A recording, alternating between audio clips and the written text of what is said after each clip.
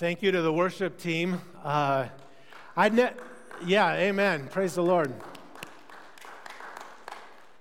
I never heard that song before, but there was one line that caught my attention when it talks about the goodness of God running after me.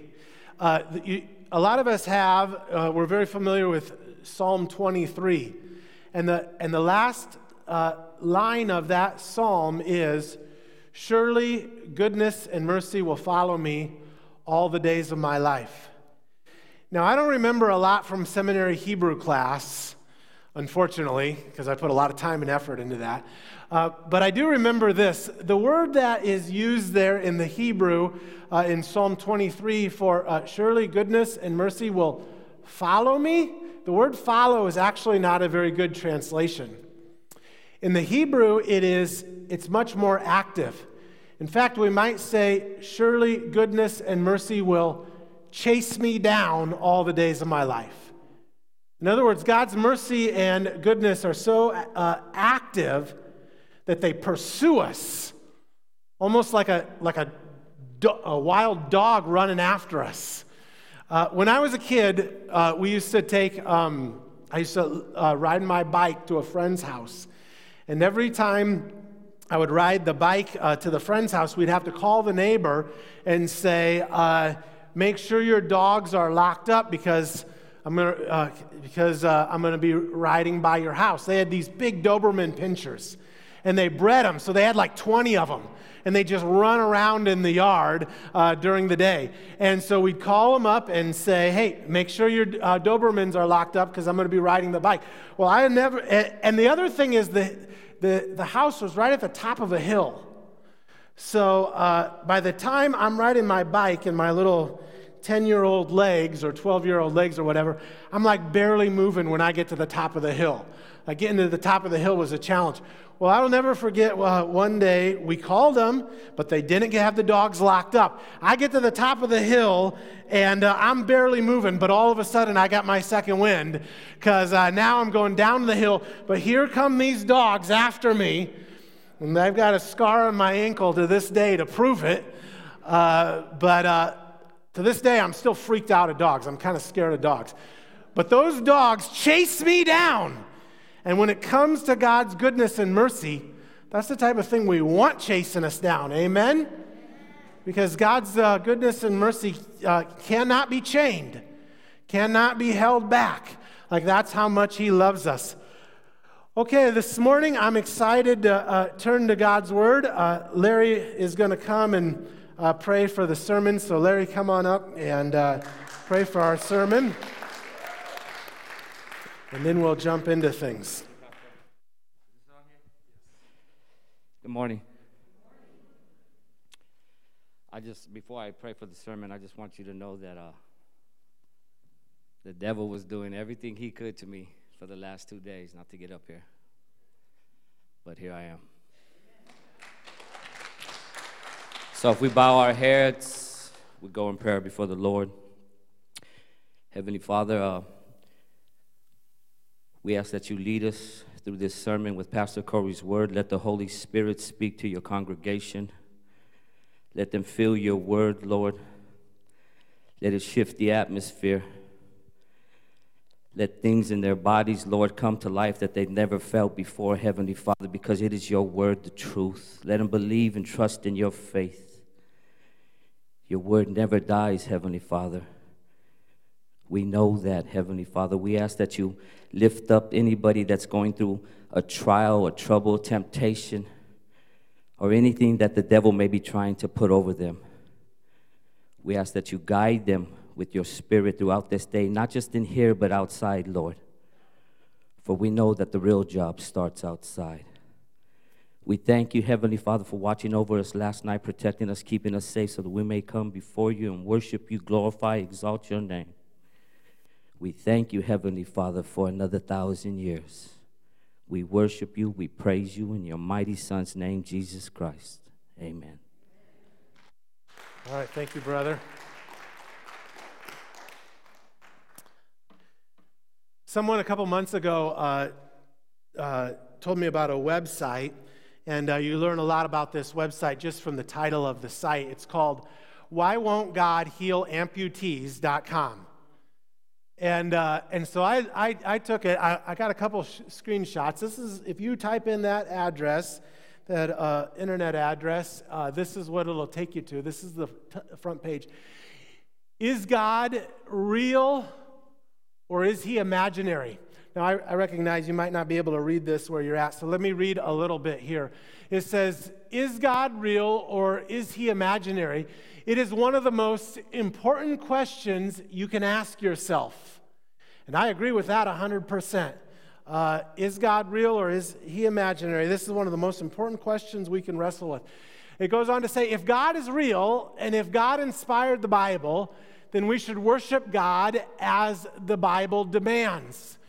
And we should, and he lists all these examples, post the 10 Commandments, put in God we trust on our coins, and all these things.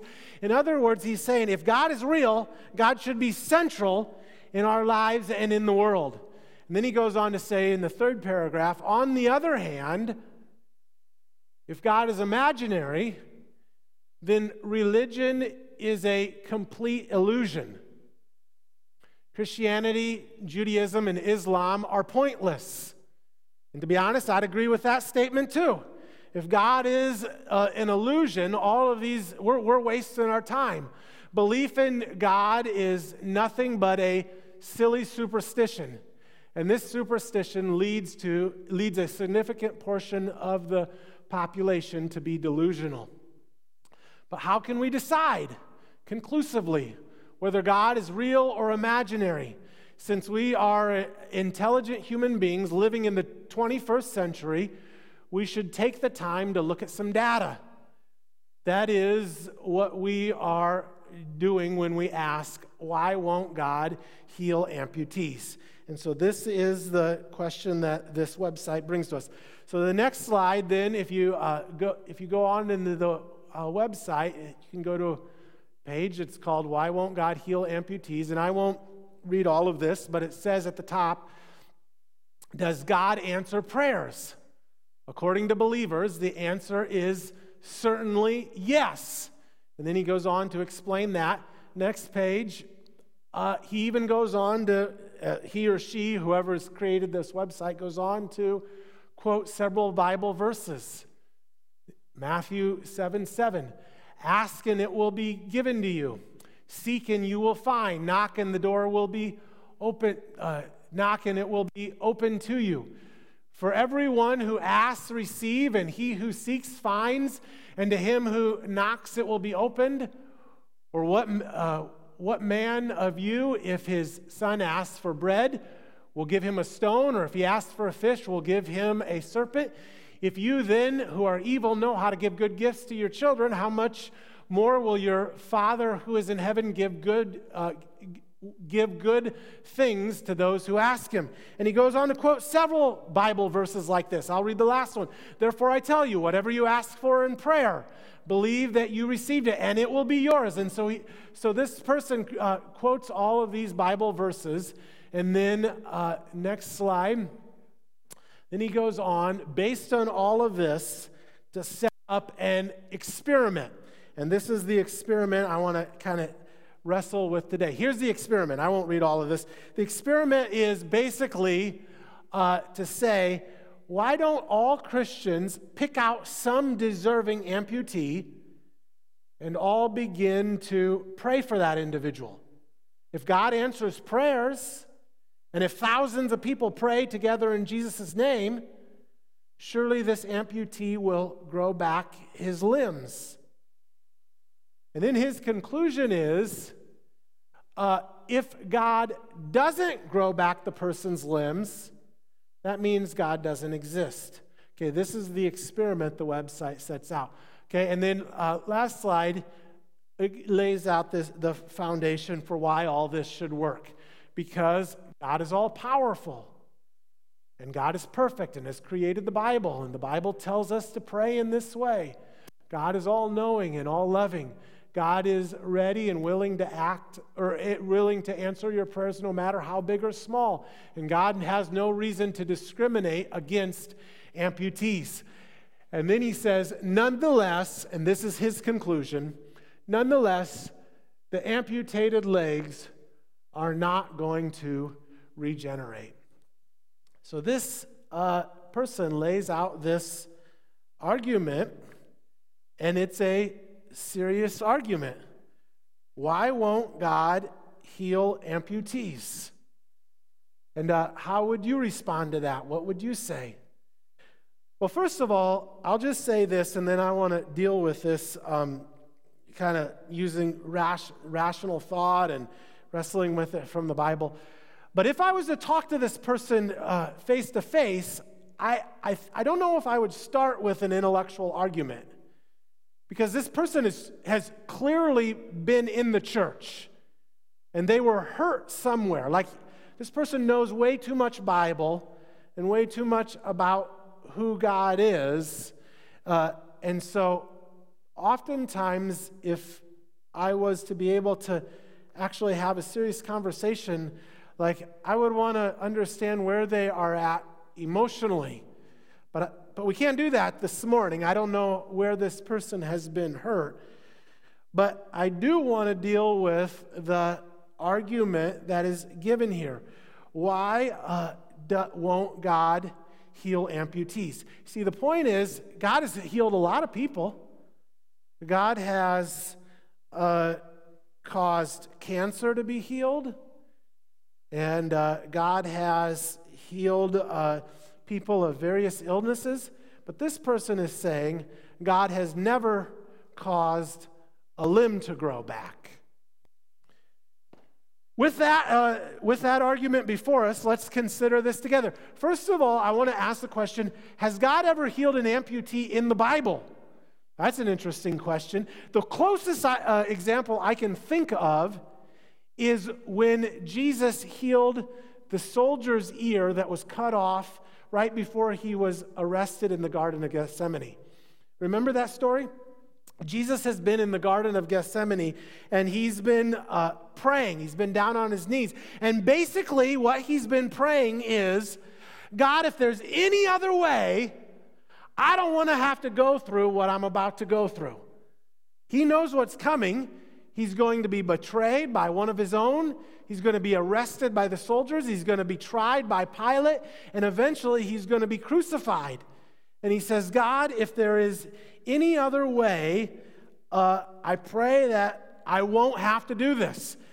But then he closes his prayer by saying, yet not my will, but yours be done. Yet not my will, but yours be done. As he prays this prayer, the soldiers approach, and one of his followers, Peter, we're told in one of the Gospels, takes out a sword and cuts off the soldier's ear that has come to arrest him. Let me read those verses. Luke 22, 50 and 51. And one of them struck the servant of the high priest, cutting off his ear. But Jesus answered, no more of this. And he touched the man's ear and healed him. Now, we're not told exactly what the healing looked like. I've always envisioned that Jesus got down on the ground, picked up the cut off ear, and reattached it. But it doesn't actually say that. It just says he touched his ear. So the ear might have regrown. It might have been kind of like an amputated ear that regrows. And maybe the old ear lays there on the ground. I don't know. We're not given that information. But we're actually not given some of the other information in the Gospels either. In fact, all four Gospels record this story, but Luke is the only one that tells us that the man's ear has regrown. Matthew doesn't tell us that. Mark doesn't tell us that. John doesn't tell us that. If you just read those other three Gospels, you leave the situation thinking that the guy is one ear short, and he doesn't have it. My point is, if it's true that only one of the four Gospels tells us that Jesus heals his ears, we can probably come under the assumption that God doesn't tell us, or the Bible doesn't tell us, about every miracle that Jesus did. A lot of miracles are probably lost in history.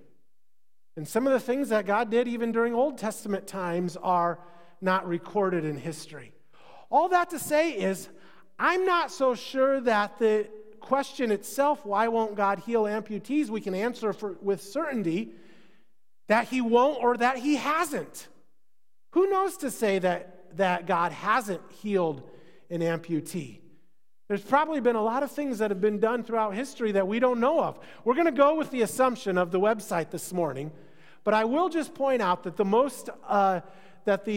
most exhaustive study on miracles ever done was by a theologian by the name of Craig Keener. He teaches at Denver Seminary, and he wrote this massive 2-volume set on miracles, and he looked at both the miracles in the Bible and miracles throughout history. And I went back to that study just to see, because this is the most exhaustive study ever done. And sure enough, chapter 12, he records a few examples of amputees being healed. He talks about a man who had lost his leg below the knee, and it grew back.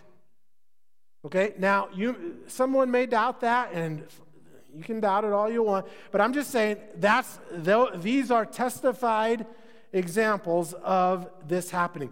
Now, all that said is we're going to go with the assumption that God doesn't, at least normally, heal amputees.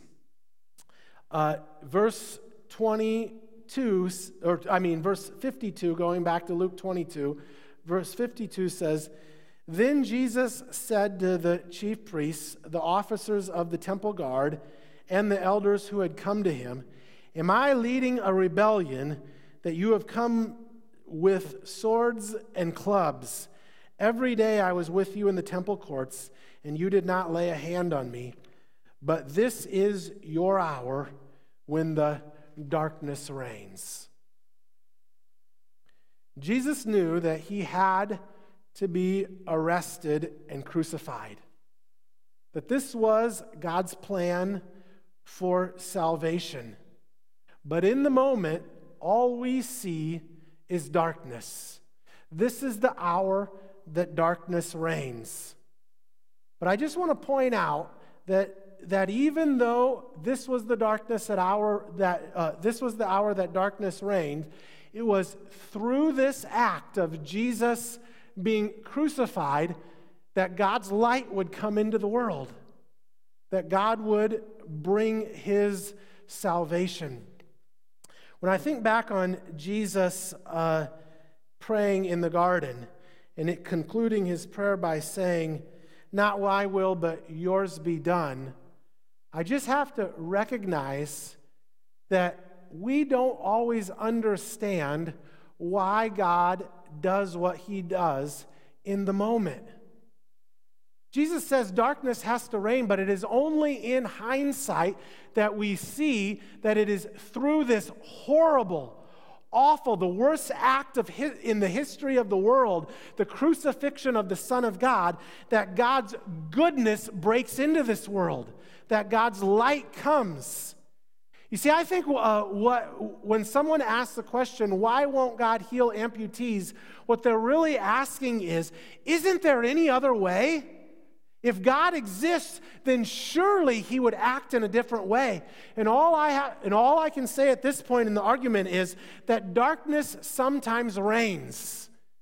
And it's because of sin in this world. But that does not mean that God's light can't break through that darkness. That God can't actually bring about his goodness through things that we can't understand right now. And oftentimes in my life, and I'm sure the same is true in your life, we ask God, why? Why does it have to be this way? And maybe you're here this morning and you're asking the same question. There's difficulties, there's hurt, there's pain. and you ask God, why? And sometimes we don't get an answer for that in the moment. You know, in our sister church in LA Holiness this week, they lost one of their most committed members. This is Brian. His wife Essie comes to our Tuesday Bible study here at this church. Her husband Brian died in a motorcycle accident this past week, going to work. And it just makes you wonder, God, why? Why does this type of thing happen?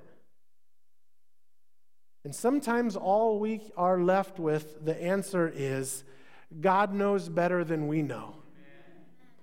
That his ways are higher than our ways. Isaiah 55, 8 and 9 says, "For my thoughts are not your thoughts, neither are your ways my ways, declares the Lord. As the heavens are higher than the earth, so my ways are higher than your ways, and my thoughts than your thoughts." You see, God knows more than we know. God works in ways that we don't always understand. Why won't God heal amputees? Sometimes we just say, I don't know. But in the end, I do promise you that amputees will be healed. When Jesus comes back and we receive our resurrected bodies and Jesus establishes the new heavens and the new earth, all amputees will be healed. But this morning we're asking, why not now? Why not now? And sometimes we don't get a clear answer to that. God's ways are higher than our ways. As I was preparing this sermon this week, I remembered a testimony that I heard from a man by the name of Nick Vujicic. Now, Nick Vujicic is not an amputee, but he was born without limbs. He doesn't have any arms or any legs. And I heard him give a testimony. This was probably 15 years ago. But his testimony was so powerful, I'll never forget what he said. And I want to show you part of his testimony here in a minute, but I'll just let you know that because what we have from Nick's going to share in this clip here in a minute is just his gratitude to God. But I know when I heard him speak, he said for years he wrestled with this exact question. God, why won't you miraculously heal me? I was born without arms and born without legs, and he prayed diligently for a long time that God would cause his arms and his legs to grow. But listen to his testimony here in this clip.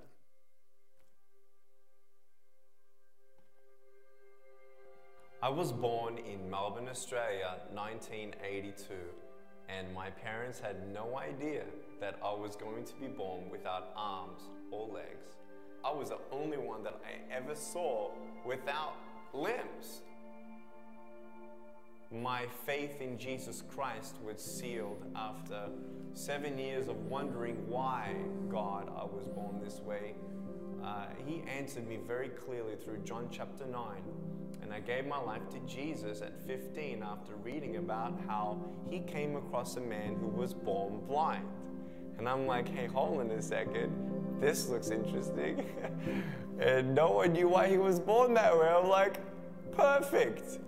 So I read on, and in verse 3 of the 9th chapter, Jesus said, it was done so that the works of God would be revealed through him. And I'm like, wow, God, if you had a plan for the blind man, you do have a plan for me. And that was the beginning of my personal relationship with Jesus. Youth groups were starting to call me, churches were starting to call me, opportunities were opening up everywhere for me to share my testimony. I was speaking in front of 300 sophomore public high school students. 3 minutes into it, half the girls were crying. One girl in the middle of the room started weeping. She put up her hand and she said, I'm so sorry to interrupt, but can I come up there and give you a hug? In front of everyone, she came and she hugged me. She cried on my shoulder and whispered in my ear, no one's ever told me that they love me. No one's ever told me that I'm beautiful the way that I am. I couldn't believe it. It changed my life. At that moment, I knew God was ministering to her through me. It's not by my speech or my power, it was God. And my heart was ignited with a passion. And it was an awesome day to see one soul transformed forever. That was when I knew I was called to be a worldwide evangelist.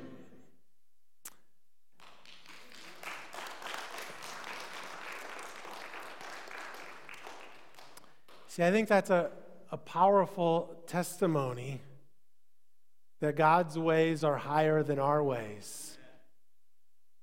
And God does do the miraculous, like he did in Shizuka's life. And sometimes God doesn't do what we would call the miraculous, like he didn't do in Nick's life. And either way, we are left in a position of trusting in God. You see, there's one primary reason that the experiment on the Why Won't God Heal Amputees.com would never work, is because it doesn't approach God with a trusting faith. It approaches God with a testing doubt that God would never do that. As Christians, we are, or really as God's creation, we are called not to test God, but to trust in God.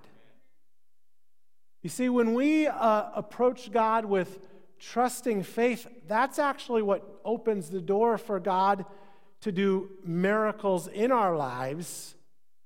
But when God doesn't answer the way that we would like him to answer, we're left with Jesus' prayer, not my will be done, but your will be done.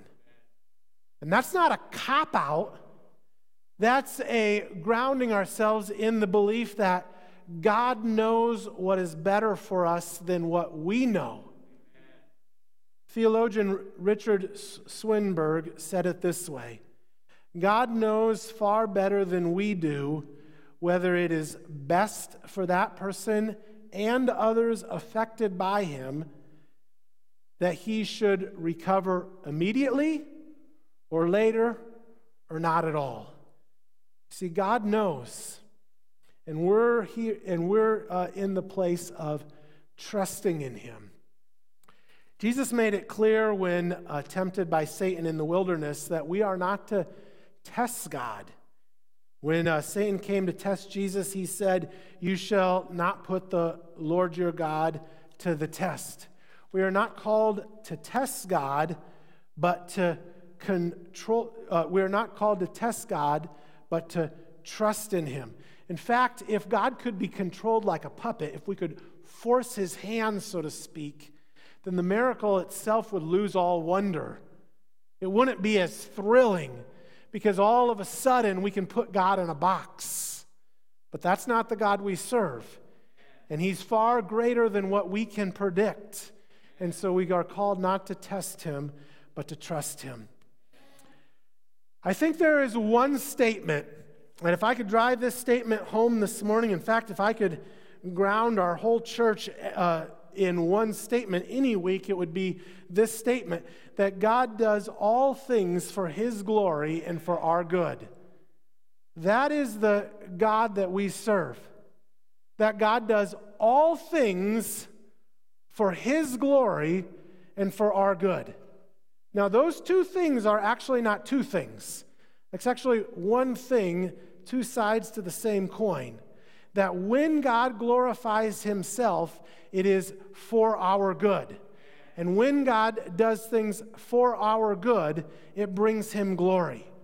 God does all things for his glory and our good. And that's the statement that governs a question: why won't God heal amputees? Well, somehow God's going to get more glory from it, and somehow it's going to be more for our good. Now, he very well may heal an amputee. I'm not ruling it out. But if he did, he'd receive glory from that, and it would be for our good. And if he did the opposite, if he chose not to, until the final resurrection at his second coming, then he would be glorified in that, and it would be for our good in that as well. You see, God is zealous for his glory. Isaiah 42:8 says, I am the Lord, that is my name. I will not give my glory to another or my praise to idols. God does everything for his glory. And when he glorifies himself, we get the benefits of that. Isaiah 43:7 says, everyone who is called by my name, whom I've created for my glory, whom I formed and made. God created us for his glory. And when we conform to his image, when we conform to his will, then he is glorified, and that's when we receive his goodness. His mercy, his grace, his love. And this is the grounding for this question, why won't God heal amputees? Somewhere the answer lies in what will bring God most glory and what will be for our good in the long run. About 6 years ago, when the government was still giving out money to redo your lawn, I tore out my grass and I put in the drought-tolerant plants. You know what I mean? Now, when I say I tore out my grass, I probably shouldn't say this, but this is the truth. I planted grass first. I went and I bought grass seed because my yard was pure dirt, and I wanted the money. So I put down seed and I watered. Now, I wasn't planning on saying that. That doesn't put me in a good light. Forget that I just said that. But this is the truth. I put down the grass. I grew cheap grass. I called out the city official that came and looked and said, okay, we'll give you X amount of dollars to tear this grass up and to put in drought tolerant. So that's what I did. I then tore up my new grass and I put down rock and all these plants. And one of the trees I planted was this tree. I picked it out. I don't remember the name of the kind of tree this was, but I like the tree because it keeps its green leaves year-round, and I like that. It's an evergreen. And it was supposed to get to be 25 feet tall. I wanted one big tree in my front yard. Now, when I got the tree, it was like 8 feet tall. And I took a picture of it this morning, and it's now about 12 feet tall. And so in 6 years, it's grown 4 feet. I admit I get frustrated with 4 feet. I'm like, why won't this thing grow faster? Because I'm an impatient person. I want that tree to grow. I want it to happen now. Come on, tree, grow to 25 feet like you're supposed to. It's not even halfway there. It's grown 4 feet in 6 years. But see, what I don't see is that it is growing, but not just up, it's growing down as well. In fact, the roots have probably grown a lot deeper than it's grown up in height above the ground.